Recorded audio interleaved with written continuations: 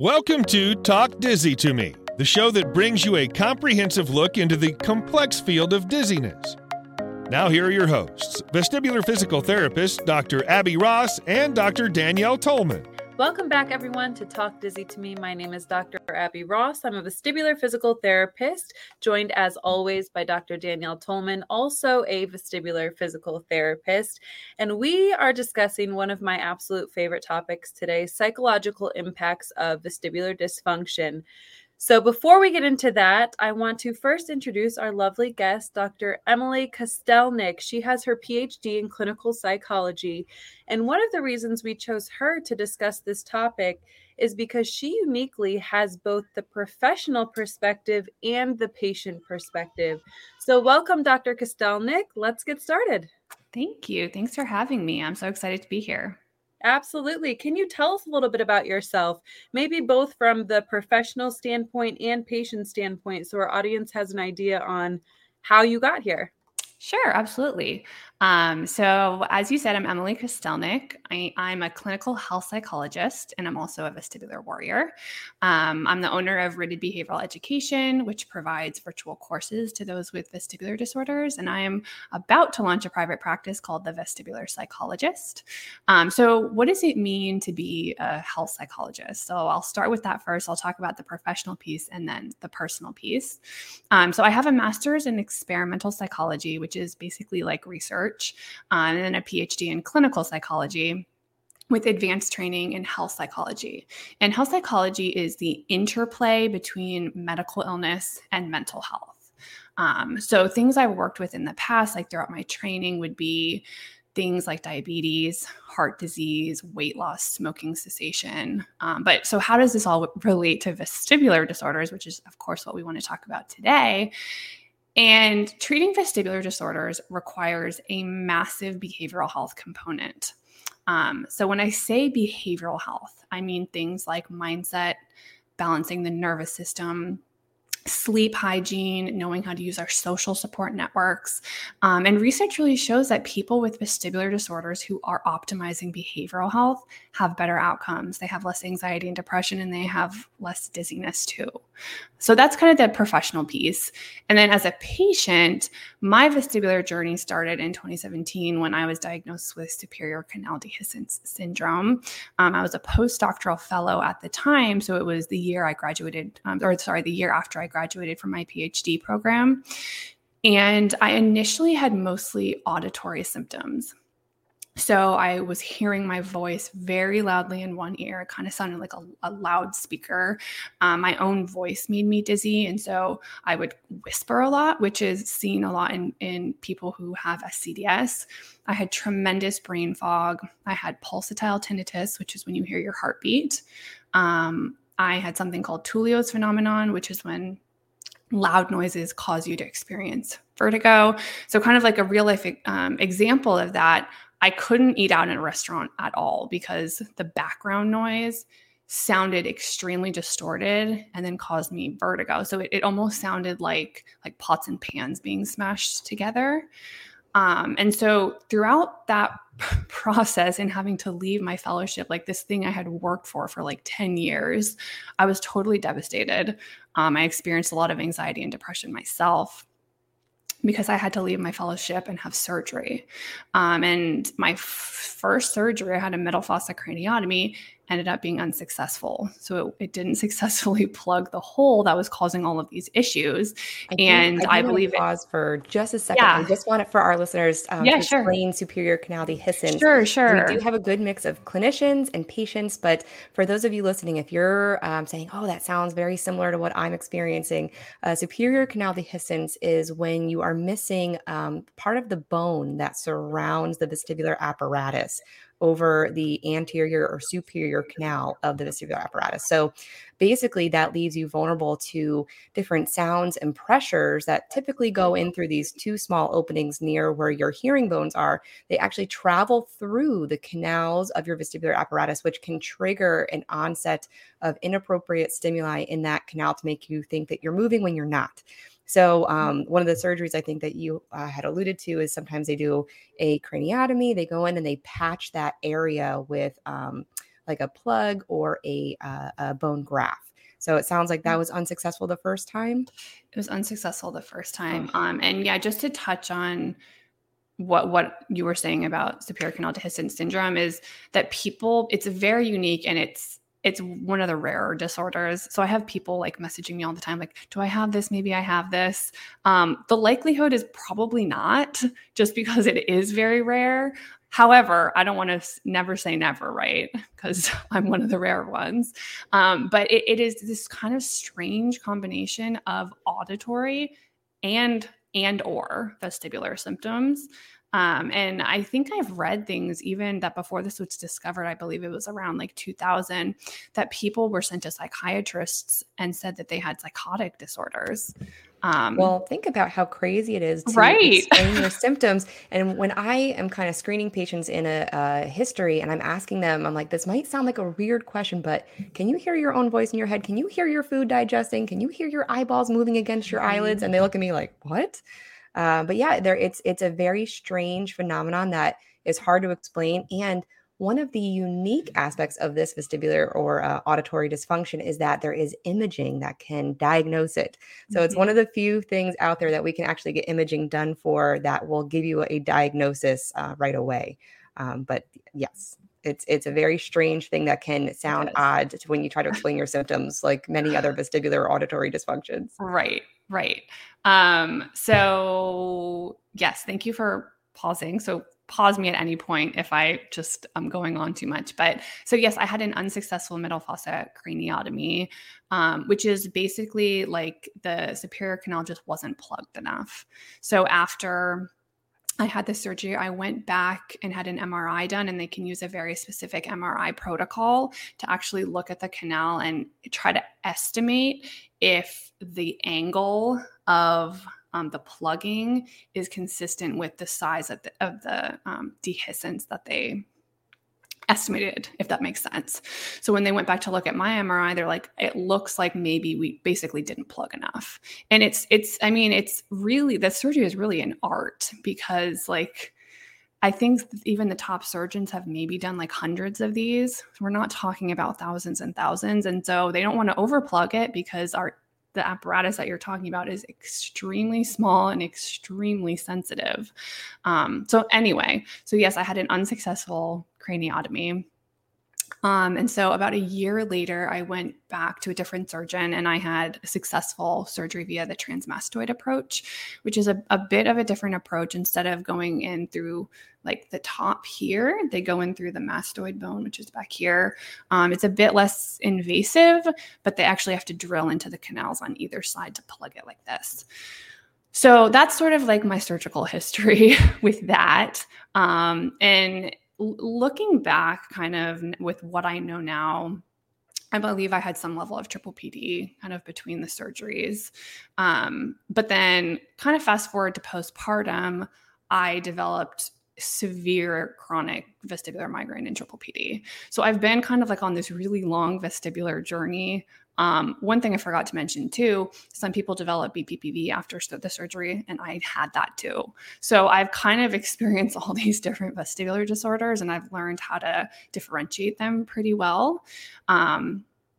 And so then with my professional background, I'm figured out, I feel like I have a good handle on my own illnesses at this point, that I really am now able to help other people. Yeah, you are a perfect example of one of the phenomena we've been talking about on our social media platforms, in that you can have more than one diagnosis at the same time, right? Yes. You can have multiple impacting symptoms, and therefore it's very important to decipher between the diagnoses and make sure you're getting the appropriate intervention, because something like vestibular migraine is treated very differently than something like BPPV. Mm-hmm. I did have one follow-up question in your history there. Thank you for sharing that. Why, if I don't know much about the surgical interventions for dehiscence, but why wouldn't they do the mastoid first if that was typically, it sounded like, the better option? So I think it's twofold, and this is just from my understanding of it. Number one, with the middle fossa craniotomy, they can actually visualize the dehiscence. So when I believe they made, I think it was like 2x3. I can't remember if it was centimeters or inches, but anyway, they made a big hole right here and they actually retract the temporal lobe. So they stick something in there and kind of push your brain back, and they can actually see the dehiscence. So that's preferable because then they actually know what they're plugging. They don't always do that depending on the location. I've even heard of people having posterior canal dehiscence. So if they weren't able to visualize it, they probably wouldn't choose that method. So that's number one. Number two is that with the transmastoid approach, they're blindly drilling into your canals or your canal. And they can take out other canals in the process. So there can be kind of collateral damage. And then I guess there's actually three things. The third thing is, people are more likely to have residual auditory symptoms if they have it via the transmastoid approach than the middle fossa craniotomy, because with the transmastoid approach, they can only replug it. Whereas with the middle fossa craniotomy, they can plug it and resurface it. And when I say that, I'm talking about the second surgeon that I saw. I don't know that every surgeon uses that surgical approach. But with the transmastoid approach, like if it's really, really quiet, I do still have some auditory symptoms. And I think that's because I ended up with the transmastoid approach, but it doesn't impact my functioning in any way, if that makes sense. This sounds like another good episode to have a surgeon on to ask me questions, because I want to know, if we're plugging the canals, is there a chance of shutting down the canal? Because they do canal pluggings for patients that have intractable BEEP and BV, that they want to shut down the canal. I got lots of questions. I think, Abby, we have to start digging around for a good surgeon to bring on and talk to about this. So that's an awesome future episode, I think. I can answer. I think my surgeon told me this. I think it's that when they plug it shuts down 30 to 50% of that canal function. But the problem is, if you resurface alone, the data isn't so good on that, because it's just like a wet area. And so if they try to just put something on top, the chance of it moving around is pretty high. Mm-hmm. So it sounds like it's patient specific, it's physician specific. We'll have to touch base with maybe the provider that you used, that you had good results with, and maybe that's who we'll have on the show. Now let's get into the topic today, psychological impacts. I assume, you can correct me if I'm wrong, but I assume you're choosing this patient population professionally because of your own experience. Mm-hmm. Mm-hmm. Yeah. I think kind of it's almost like the stars aligned really when it comes to dedicating my career to this, because all of my advanced clinical training was in health psychology. And again, that's the interplay of medical illness and mental health. And it's kind of like the exact specialty that you would need to work with this population. And then I've developed this very unique experience as a patient. And I'm kind of, for better or worse, the type of patient who wants to know every single thing. So I was researching the physiology and the academic literature, and trying to navigate the medical system, which is really hard, and find the needle in the haystack doctor who's going to be able to diagnose you. And I've been through misdiagnosis and been told it's anxiety, and had to learn to advocate for myself and be assertive in these environments, which is very difficult, especially when you're experiencing debilitating symptoms, and then also manage your life at the same time. So what it means to be a student or working or have a family or your relationships. So there's so many things that go into this. And I've just kind of landed in this spot where I just have the perfect professional training and patient experience that the puzzle just fits together really nicely. It makes you very unique to work with this patient population, because feeling connected, I think, is a huge part of this. Abby has experienced BEEP and BV, and I've experienced calorics, but that's not very extremely similar to all these layers of diagnoses that a lot of our patients go through, especially what you've gone through. And just sitting and talking with patients in our office and going through history and telling them, oh, this is something that I've heard before. We've treated this before. We've worked with other patients. I usually have a box of tissues ready, because it is not uncommon for patients to just start crying because they finally feel like I'm not crazy, I'm being heard, I'm not alone. And that's just a very, very small aspect of what we see. So Right. maybe could you talk about some of the specific psychological impacts of vestibular dysfunction on Yeah. people? Sure. So we know that people with vestibular disorders are 3 times more likely as the general population to have anxiety, depression, panic disorder. And when I say 3 times more likely than the general population, I mean than people without vestibular disorders. The numbers I've seen hover around, I would say like 45 to 60%. So 45 to 60% of people with vestibular disorders are experiencing anxiety, depression, panic, etc. Those are the numbers I've seen in the literature. In my personal experience, it seems like it's maybe higher than that. So there's a paper I'm thinking of specifically. If we break that down by diagnosis, they found that the threefold increase to be true for diagnoses like vestibular migraine, triple PD, and Meniere's. But interestingly, it wasn't true for things like vestibular neuritis and BPPV. And I think that logically kind of makes sense. I think a lot of the people in this community we talk to with vestibular migraine, triple PD, Meniere's are reporting significant dizziness maybe all the time. And that has a huge impact on functioning, and it really taxes our ability to cope with that. Whereas something like vestibular neuritis is an acute experience. Not to say that people with vestibular neuritis don't have ongoing issues, because that can happen, obviously. And then BPPV might just be a one-time thing. And again, not to invalidate, like I've seen many people with anticipatory anxiety about it happening again. But I think it's kind of interesting that maybe that's different depending on what the diagnosis is. Well, I think those more chronic diagnoses where you experience Mhm. symptoms all the time for longer periods of time definitely wears away on you more potentially Mhm. than having an episode of acute vestibular neuritis where you feel miserable for the first couple of days, but you do see that automatic compensation and gradual improvement slowly over Mhm. time as you resume your normal activities. Sometimes patients need vestibular therapy to kind of kickstart their system and get it, back to feeling better. But other times you just, people can go on throughout their, daily lives and they eventually resume that normalcy again. Whereas something like Meniere's or migraine or triple PD, you have these fluctuations in symptoms where you have good days and bad days, and they feel like they Mhm. never end. And I feel like that really kind of contributes to that feeling of hopelessness. And is this going to be the rest of my life? And how can I do the things I want to do? I can't plan for anything. It's tough. It's very tough. Mhm, mhm. Yeah, so let's talk about why the anxiety and depression and panic are so high in people with vestibular disorders.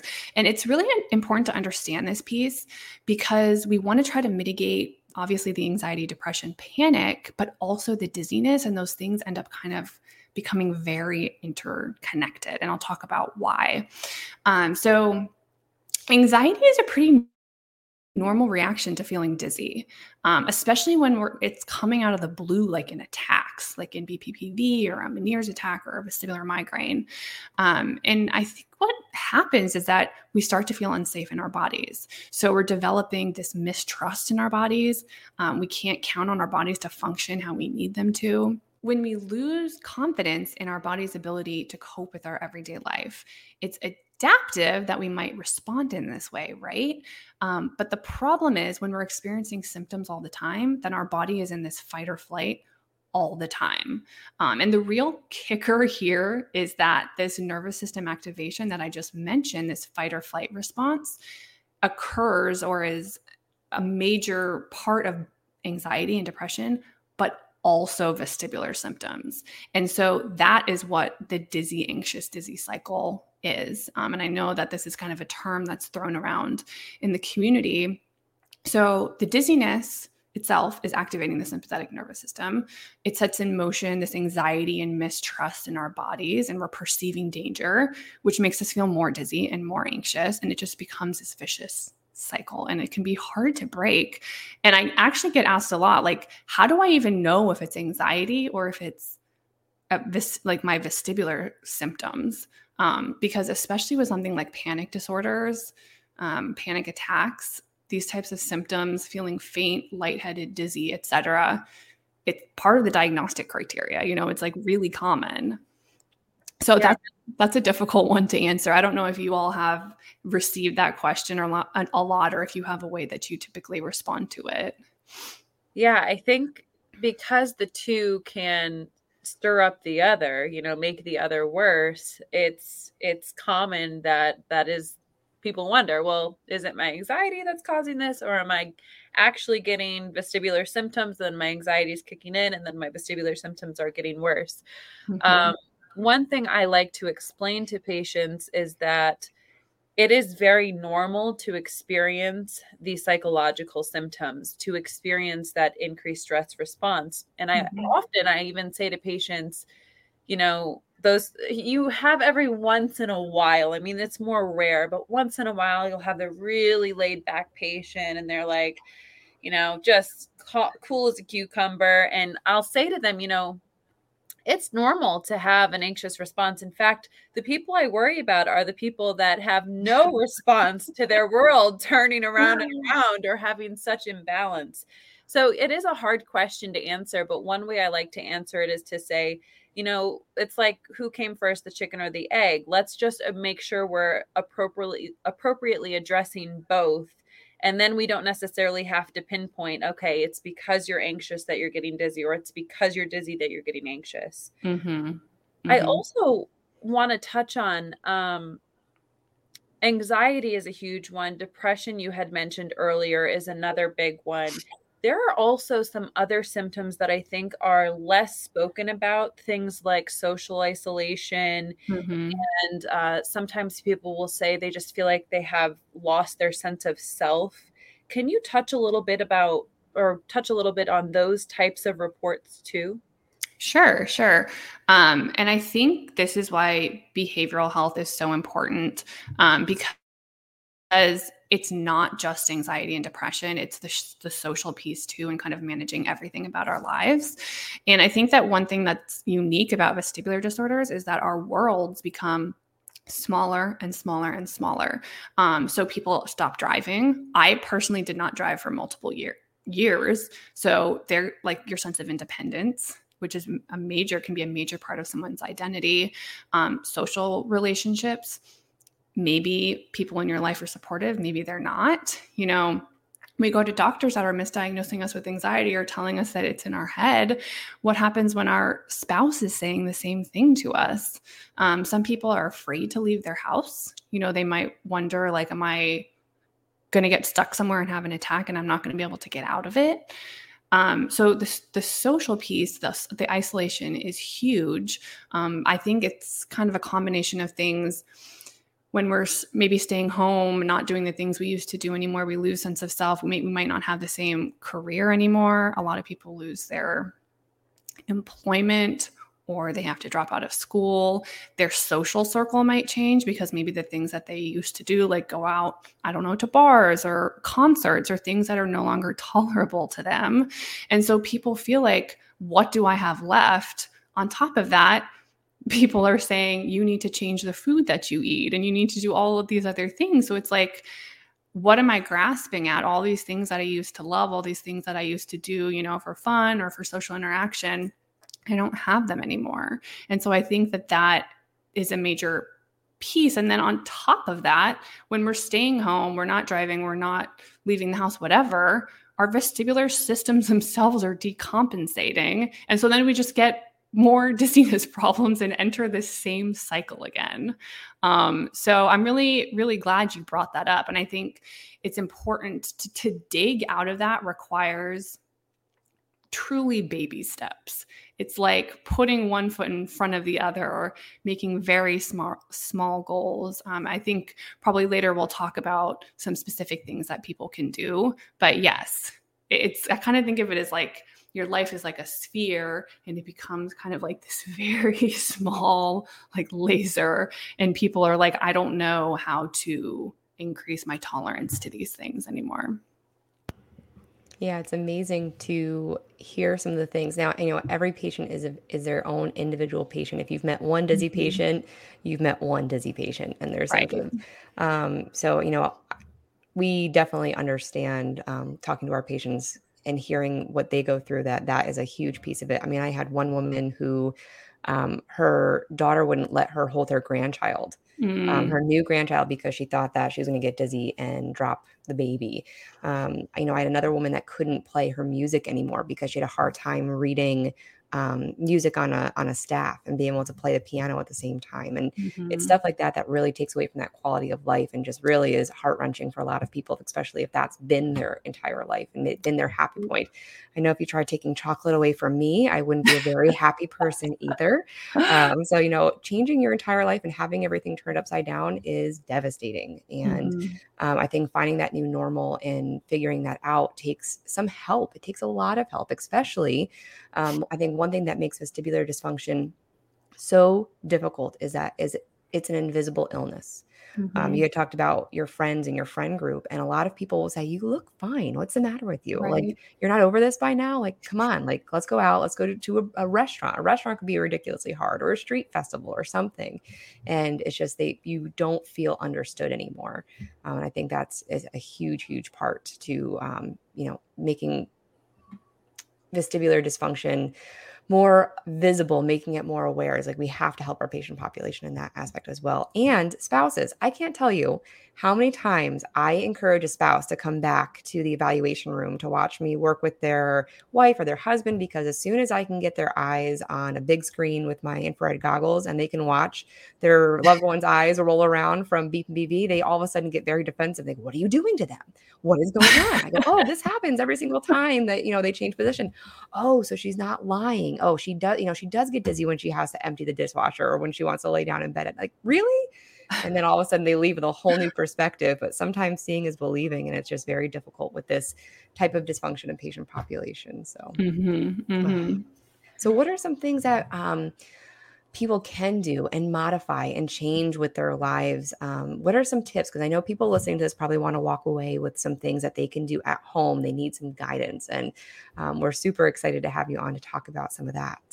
Yeah. So I think first and foremost, like the most foundational thing is to calm down that nervous system response. So many of us are in sympathetic or that fight or flight, just hyper arousal all the time, to the point that people are experiencing panic attacks. So we really have to break that cycle. So it's things that honestly sound simple, and people might say like, that could really have an impact. Like breathing exercises, massively impactful. Progressive muscle relaxation, guided imagery, mindfulness meditation, optimizing sleep. So using good sleep hygiene, something like biofeedback can be really helpful too. I know that that's not available to everyone, but that's sort of like a more concrete way of doing relaxation exercises. So providers who do biofeedback will put up like different sensors on parts of your body, depending on what type of biofeedback you're doing. And it gives you literal feedback. So like, say there's a red light and a yellow light and a green light, and it tells you if you're in an optimum state of, say, relaxation. I don't want to get too technical with it. And so you can start to learn, what type of breathing do I need to do? Or how do I need to posture myself to keep myself in the green? And then you can use those skills when you're not attached to the sensors to kind of go through life in a more relaxed or optimal state. But the thing about the sympathetic activation, so we have to address that directly, like with the things I just mentioned, but it's also about the narratives that we're telling ourselves. It's our beliefs about our condition, our beliefs about ourselves, our beliefs about what this means for our future and our identity. So it's really addressing the thought piece. And I really want to stress here that I know that like the way that our medical system is structured is pretty siloed, but all of this stuff is related. So we have research that our thoughts, our nervous system, our thoughts are impacting our nervous system. It impacts our hormones, like our stress hormone cortisol. This can impact our immune system. It can impact the inflammation in our body. So there's actually a whole field of this. I don't know if I can even say it correctly. I think it's psychoneuroimmunoendocrinology. So if that just tells you like how much all of this stuff is related. So even addressing this nervous system over-arousal, addressing these negative thoughts truly has an impact on your overall body, including the dizziness itself. It's not just like an in your head kind of thing, if that makes sense. And then I think a word that's used a lot in this community too is neuroplasticity. And that's just our brain kind of rewiring itself depending on our experiences. And neuroplasticity is not kind of like its own intervention. It's just kind of the byproduct of engaging in these adaptive behaviors. Things like VRT or psychotherapy or nervous system regulation. So I think hopefully that answers the question. If we want to talk about specific therapies, the ones that have the most research support for this population are CBT or cognitive behavioral therapy and acceptance and commitment therapy or ACT.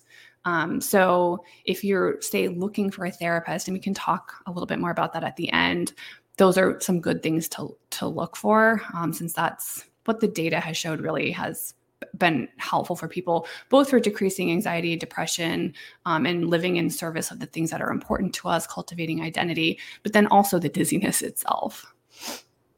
Yeah, I think that was such a good overview on all the ways we can positively impact the psychological impacts that we experience. Not only, I mean, what you just said really pertains to every human being I've ever met, right? Not just patients with vestibular dysfunction.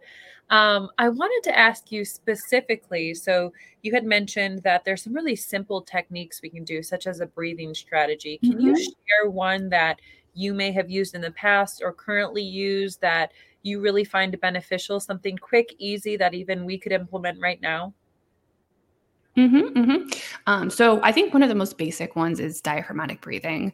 And that's, I don't want to say that it's simple because I have honestly had countless patients I've tried to teach and they have difficulty getting it. And I think that's just a testament to the fact that most people are not breathing optimally, which is pretty interesting. But basically the kind of gist of it is to put one hand on your chest and one hand on your belly and just initially just notice how you're breathing. So is your chest rising? Is your belly rising? So just kind of developing awareness first, and then trying to breathe in a more intentional way where the hand on your belly is going in and out and the hand on your chest is staying flat. And one thing I tell patients that they have trouble getting it is it can be easier if you lie flat and like put something on your belly and you can visualize maybe like a book or like a tissue box or something. You can kind of visualize it going up and down. But I say it's simple and it is one of the more foundational breathing techniques, but for some people it is very difficult to get because you're moving your body in ways that you're not used to. And we take something like 20,000 breaths a day. And so we've become very used to breathing in a certain way. And when you kind of want to change that, it can be difficult. I know, I started implementing some deep breathing techniques to help with my anxiety and some sleep issues that I was having. And it wasn't until I was working with a patient in Maryland who gave me breathing techniques to utilize. As like another example, it was 4, 5, 6 breathing. So inhaling for 4 seconds, holding your breath for 5 seconds, and slowly breathing it out over 6 seconds. And it was doing that for like a repetition of 10 times. And it was immediate that I could feel my heart rate coming down and kind of things settling down. And I was utilizing that at night to help with sleeping, and it would knock me out in no time. Another thing that I recommend to my patients are these guided meditation apps. I'm somebody who I cannot shut my brain off. And I have we see that a lot in our vestibular patient population, especially those who are symptomatic and seeking help. They tend to be the more type A. They can't kind of shut things down. And I found that the guided meditation apps, like I use Insight Timer or Calm or Headspace, having somebody else telling me what to think about and picture and breathe helped me actually do the exercise versus thinking of, well, I should be doing this and I should be doing that. I can't believe I have this tomorrow. And I'm really behind on this, that, and the other thing. I need to get to my documentation. So listening to somebody else tell me to breathe and relax the small muscles around my eyes and feel the tightness in my jaw melt away was extremely helpful, and actually something I'll utilize with patients at the end of my sessions while we're doing maybe some manual work to their cervical spine. I'll put something on my little Bluetooth speaker in a nice dark room, and we'll just listen and almost fall asleep, and it's great. Yeah. Yes, Yeah. Have you ever come across, sorry, when you're scrolling on Instagram, for example, have you ever come across the post where it's like, okay, unclench your jaw, relax your shoulders, and you look at yourself and feel yourself, and you're like, oh my gosh, I was clenching my jaw and my shoulders were hiked, right? So yeah, these they seem simple and, perhaps minuscule, but they can make a really big impact, not only for people with vestibular disorders, but anyone with a little bit of anxiety. And I think that's just about everyone these days. When we talk about anxiety and depression and these other psychological impacts, we're noting why it's important, or we've talked about the importance of addressing them. Let's touch on the why of that. So why is it so important that we address the psychological impacts along with our symptoms? We've touched on this a little bit, but I want to flesh it out a bit more for our audience. So I'll get there. There was one thing I wanted to touch on really quickly. I know that Danielle, you had mentioned the 4-5-6 breathing. There's actually some research that shows that longer exhales is what engages that parasympathetic response. So that's kind of the like rest and digest, sort of like the opposite of sympathetic. And yes, about Insight Timer, huge fan. I'm doing a 14-day breathwork challenge, and I think I'm on like day 4, 5, or 6. And I truly have noticed a difference. I do it just at night for 15 minutes, and truly throughout the day, I feel calmer. And one of my favorite ones on there was the box breathing, which is like in for 4, hold, out for 4, hold. I don't know if you are doing the same challenge. I love doing the challenges because I'm a very task-oriented person, and I like being held accountable. So I love that they have the challenges. I love that they have courses. I love that, especially for my skeptical patients who are like, I can't meditate. They have like 2-minute sessions and 3-minute sessions and 5-minute sessions. You can kind of work up, and it tracks and logs and like praises you for having consecutive days in a row. Like the app is, you could tell, truly designed by people who were very intentional on helping people stay consistent with it. But I love it, and it's free, and it's amazing. I can share all like the different linked classes, because I found like certain voices I do great with and certain voices I don't do great with. So like, finding the right people. And you've got meditation superstars on there like Tara Brock. She's got a ton of stuff on Insight. So we are not a paid ad. However, anybody from Insight, if you're listening, hit us up. We love to talk about how we can partner with you, because I use it all the time with my patients, and I use it myself personally. So yes. So yes, we can talk now about kind of the importance of managing all these things. Were you going to say something? No, go ahead, please. Okay. Sure. So if we want to get back to just like the evidence, research is showing that people with vestibular disorders who are engaging in treatment like CBT or ACT are decreasing not only their anxiety or depressive symptoms, but also their dizziness. And it really comes back to what I mentioned previously about how the vestibular system and anxiety and depression are really so tightly connected. We have to try to like intervene in all areas possible. And behavioral health is a huge one. But I think vestibular disorder treatment really requires a multidisciplinary approach. But I think that I see behavioral health not only as treating the anxiety and depression, because just like you said, like some patients will come in cool as a cucumber, and like that's not an area of intervention necessarily for them. But it's focusing on things like sleep hygiene. It's focusing on things like how to communicate with family members, on optimizing cognitive function. I know we didn't talk about that one today, but that's a really big one with this population too, like feeling brain fog and all of that type of stuff. I think with the anxiety piece, I've seen that to be especially important with triple PD.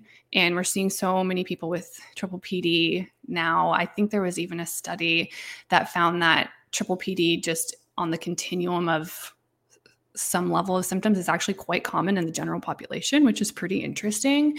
But anyway, getting back to anxiety and triple PD, I'm not saying triple PD is anxiety. It's not. It's a sensory processing disorder. However, we know that a history of anxiety, our beliefs about our illness can predispose us to triple PD. And so when I think about this cycle, triple PD comes to the top of my mind. I think one other thing that I wanted to touch on in the importance here is something we haven't talked about, but research sort of is going in the direction of looking more at inflammation and inflammatory markers. And I think, I can't remember if it was like a month or two ago, there were headlines that was like, depression is not caused by chemical imbalance. Like, it's actually inflammation. And that research is not new. That's been out there for a while. But research is sort of going in that direction as they find more and more evidence and obviously look for new treatments. But I think the kicker here is that, again, new research, there's only a handful of studies, but some researchers have found increased inflammatory markers for diagnoses like vestibular migraine, triple PD, Meniere's. I think BPPV was on that list. Vestibular schwannoma was on that list. And so I think that is kind of like the way of the future. I can't speak too much on it yet because like we just don't know that much about it yet. But I think that that's going to be definitely something to look out for. I mean, I can speak to that anecdotally. When you think about I even, could speak. yeah, I mean, Yep. even when you look at spikes in BPPV recurrences, right? We see waves of people when they come in throughout the year of BPPV recurrences or vestibular neuritis or any sort of vestibular hypofunction. We usually see fall time, like October, November. We see just after the holidays, after everyone's been traveling and exposed to germs and not sleeping, in their normal sleep cycles, and they're finally home and settling down. And then we see a big spike in the spring. So whether it's seasonal allergies, changes of weather, being just thrown off of our sleep schedules, we had the time change at the beginning of November. And I don't think it's coincidental that year after year that I've been practicing and seeing patients that I'm seeing this. October, November, I am usually swamped in the clinic with a new onset of dizziness for patients. Same thing in the spring. And I don't think that it's coincidental. So we'll be keeping our eyes out on that research and seeing that go through. But we see that a lot with inflammation and inflammatory type responses, and patients that have similar diagnoses for autoimmune or respond well to anti-inflammatory type approaches and treatment, like anti-inflammatory diets. It's not unusual to see somebody with vestibular migraine do well with an anti-inflammatory type diet. They overlap with a lot of similarities. So I think you're definitely onto something there. Yes. And anecdotally, for me personally, focusing on inflammation has given me like profound results. So something to look out for. I love that you have both this professional and patient experience to bring to our audience today. It just takes it up one notch. I love it. Let's talk more about the professional side now. So when we think about where patients can go to find professionals in this realm, I mean, me, even as a clinician, I struggle to find vestibular psychologists or psychotherapists that can help address these symptoms. It's one thing to send your patient to a psychotherapist. It's a whole nother thing to send your patient to a psychotherapist who has knowledge about vestibular disorders. Yes. And I mean, I can join with you with this. I get like messages all the time about like who in my state or who in my country can you refer me to? Because people like will message me from around the world, and I tried to compile a referral list, and it is truly like a handful of people. And then with like licensing laws the way that they are and restrictions, like it's really hard to get people the care that they need. So just in general, so if you were looking to work with someone like with similar training to me, probably not the personal patient experience, piece. But if you look for a clinical psychologist with training in health psychology, specifically in chronic illness, that will kind of move you closer probably to what you're looking for. Many health psychologists are trained in biofeedback, which I mentioned before. That's not the only type of professional that will do biofeedback. It's sort of kind of hit or miss. Like you might find a PT who does it, or a nurse, or a physician even. And I think I sent you guys some links. And one of them was for biofeedback to try to find providers. So And in we'll terms put of these in the show notes, and we'll flash them on the yeah, screen too. But go ahead, you can call okay, them out when you want. We'll throw them up there. okay. And then so just other professionals who might help: marriage and family therapists. So if you're struggling like with communication with your family or your spouse, like that type of thing could be helpful. I've come across a few others in the field, like some social workers or professional counselors who are well versed in this. So I think it kind of comes down to the individual person's training and experience, like what populations they've worked with, what settings they've worked with. And then there are the few of us who have personal experience with this, whether it's that we live with vestibular disorders ourselves, or like we have family members who do. One that I don't see talked about very often is clinical neuropsychologists. So if you feel like you're really, really impacted by cognitive issues, they can do testing for that, and kind of see how you're doing and measure progress over time and make recommendations for that. So I think that kind of covers like the behavioral health gamut. I don't know if you have any other questions about that. I think that's a really good overview. And in fact, I never even thought about the spousal support and just, relationship support. I never even thought about that piece. I think that's a really important thing to throw out there. The other thing I would say is that when we talk even about patients finding the appropriate vestibular provider, whether it's a vestibular therapist or a physician for migraine or whatever it is, I always encourage patients before scheduling an appointment to call the office and see if you can get someone on the phone to almost interview them a little bit, ask them what their experience is working with patients similar to you with similar symptoms, tell them what your goals are, what things you need to be addressed or what you'd like to address, and see how they respond, because you can get a lot of information just from that brief 5-10 minute phone call with a provider or with someone from the provider's office to see if it's worth a shot. Mm-hmm. And one thing that Danielle had touched on in the beginning of just talking about your own clinical experience, I think that therapy is kind of an art and a science, and having this like vestibular knowledge and experience can be very important. However, the relationship is still the most important part. And so you want to find a provider who you feel safe with, you feel like you can connect with them. And perhaps the lack of vestibular knowledge might make that difficult. And maybe that's the part that's the difficult piece. But when I throw around words like CBT and ACT and these specific interventions, yes, they're important. But if we just come back to the basics, the therapeutic relationship is still the most important part. I will say, if any clinicians are listening, some of the ways I have found that I have better success with my patients, especially my more anxious, nervous, symptomatic patients, is spend a lot of time educating. If somebody knows what's going on inside their body and why they're being symptomatic and how what you're doing with them is going to help, especially you educate them about beep and BB before you throw them back into testing and maneuvers, you will gain their trust for life. And it's going to make your treatment that much more successful and easier. You're going to be more likely to get consistency out of your patient, which means they are going to get better faster. It's really gauging your patient. If you have your nice laid back people that, you can Epley them all day, great. But I would still take the amount of time to educate and connect with them as you would for the patient that's super anxious, and come up with strategies to help them feel better. You don't have to do every test and every treatment and everything in your evaluation the first day. Break it down for them and kind of prolong it over a couple of days.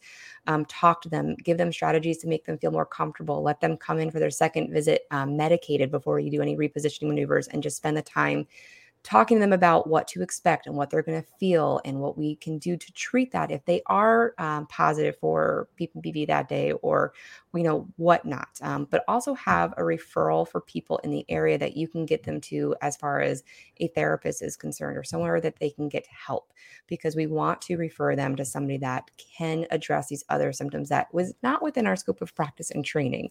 This multidisciplinary approach is something that we hammer home a lot to our listeners and to clinicians and to patients, and that it is likely going to be more than one person that you're working with to get your journey headed in the right direction. So that's super, super duper important. And I love the resources that you sent us for where to look up other therapists, or at least give patients this information. Finding somebody that has those qualities that you had mentioned earlier, even having the reference for a neuropsychologist is huge. And I didn't even think about the biofeedback providers, but that is another essential treatment that I think is helpful for patients. But take the time with this patient population, because it is, I think, extremely, extremely important for getting people to feel better. The research is showing it. Patients are showing much better improvement with this type of treatment approach. So absolutely work with these, these different strategies that we talked about today. And I have one personal question for you. Based on my personal experience with patients. This is actually something that I'm just curious about, because I've been so back and forth on. You talked about treating patients is kind of a mix between a science and an art. When it comes to asking patients to log symptoms, okay, is there what kind of marker should I be looking for? Because there are some patients where I know if I ask them to log symptoms, they will take it to the extreme, and it might almost be detrimental to their progress. So do you have any quick tips for me of who I can kind of narrow in on, of who I should be asking to log symptoms, and maybe who I should steer away from asking to keep a symptom log? That's a really interesting question. And something that I've seen myself, where instead of just thinking about symptoms over the previous day, people are thinking about them throughout the entire day. And that is very, very counterproductive, because where we put our attention is where our brain is rewiring. So when we're putting our attention on the dizziness all the time, then our brain's saying, that's super important. Let's make that even worse. So I think it's tough from a PT perspective. I think it's kind of gauging the personality type. If you're noticing more perfectionism, like you mentioned, that kind of type A, I think it might be too difficult to screen based on that, because you spend a limited amount of time with these people. Instead, I would set very specific parameters around it. So maybe you'd have a handout, and there's so what I would recommend, or what I did as a patient myself, I would have a calendar with just the whole month. And I'd think over the previous day, 0 to 10, what was my dizziness level? And then what was different? So where was I in my cycle, or how was my sleep, or whatever? And so just have a very small little spot where they put that, so they can't take copious amounts of notes. It's not necessary. And set very specific parameters of, at the end of the day, I want you to spend 1 minute doing this. And so just give them very specific instructions.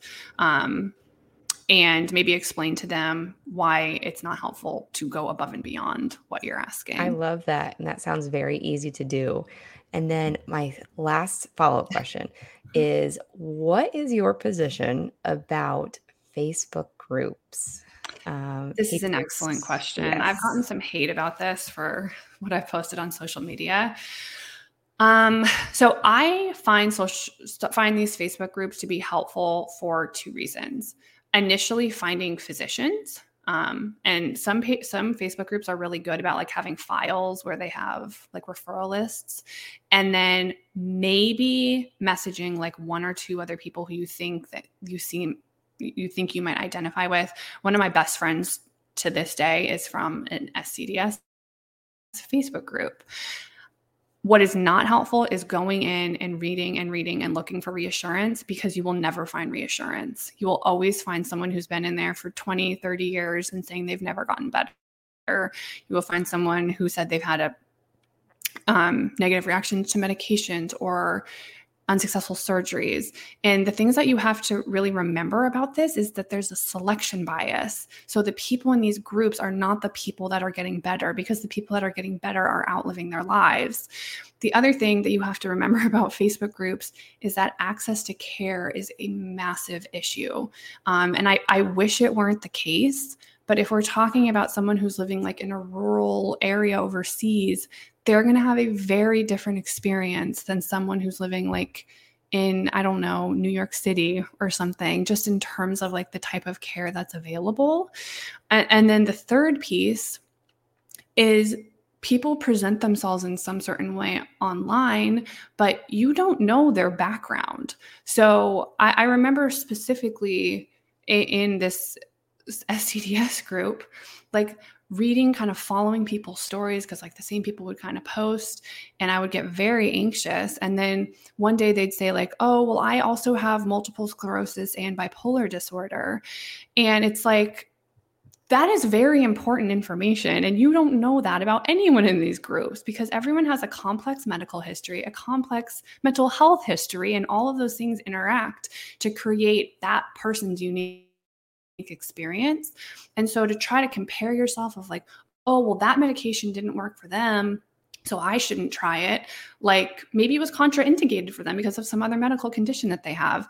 So just kind of to rewind, I find it helpful for resources like physicians or PTs or whatever, and then maybe to make like a few personal contacts of people that you might like message back and forth. But to just go in and read, I personally have left all the groups. They're not triggering for me anymore because of just how far I've come in my recovery. But there was a period of years where if I went back into those groups, I would take multiple steps back. That's a great overview, and I appreciate that perspective. I share the same thoughts and the same feelings. Yeah, that was awesome. And I totally agree as well. Overall, Dr. Kostelnik, thank you so much for the insight you brought to our show today. Audience, we thank you so much for joining us once again. We'd love to hear from you. If you leave us a review, send us an email, something. We want to know who we're talking to out there. We will also be sure to write in the show notes where you can find Dr. Kostelnik. As she mentioned at the beginning of the show, she is treating patients and will be treating patients. Maybe she can help you in the future. Thank you all. We'll see you next month. If you're interested in finding us on social media or the web, you can visit www.vestibular.today for more resources, including testing, treatment, and educational videos, blogs, continuing education classes, and resources including clinic equipment recommendations, suggested tests, and BPPV treatment charts. Search Vestibular Today and Balancing Act Rehab on all social media platforms, including Facebook, Instagram, Twitter, and YouTube. Also, be sure to check out Balancing Act Rehab at www.balancingactrehab.com, especially if you think you would benefit from vestibular therapy. We are your girls. The information on this podcast is not intended to replace the care provided by your qualified health professional or to be a substitute for professional medical advice, diagnosis, or treatment. Always seek the advice of your physician or other qualified health provider with any questions you may have regarding a medical condition. Never disregard professional medical advice or delay in seeking it because of something you have heard on Talk Dizzy to Me. Please contact us at Balancing Act Rehab if you think you could benefit from vestibular therapy.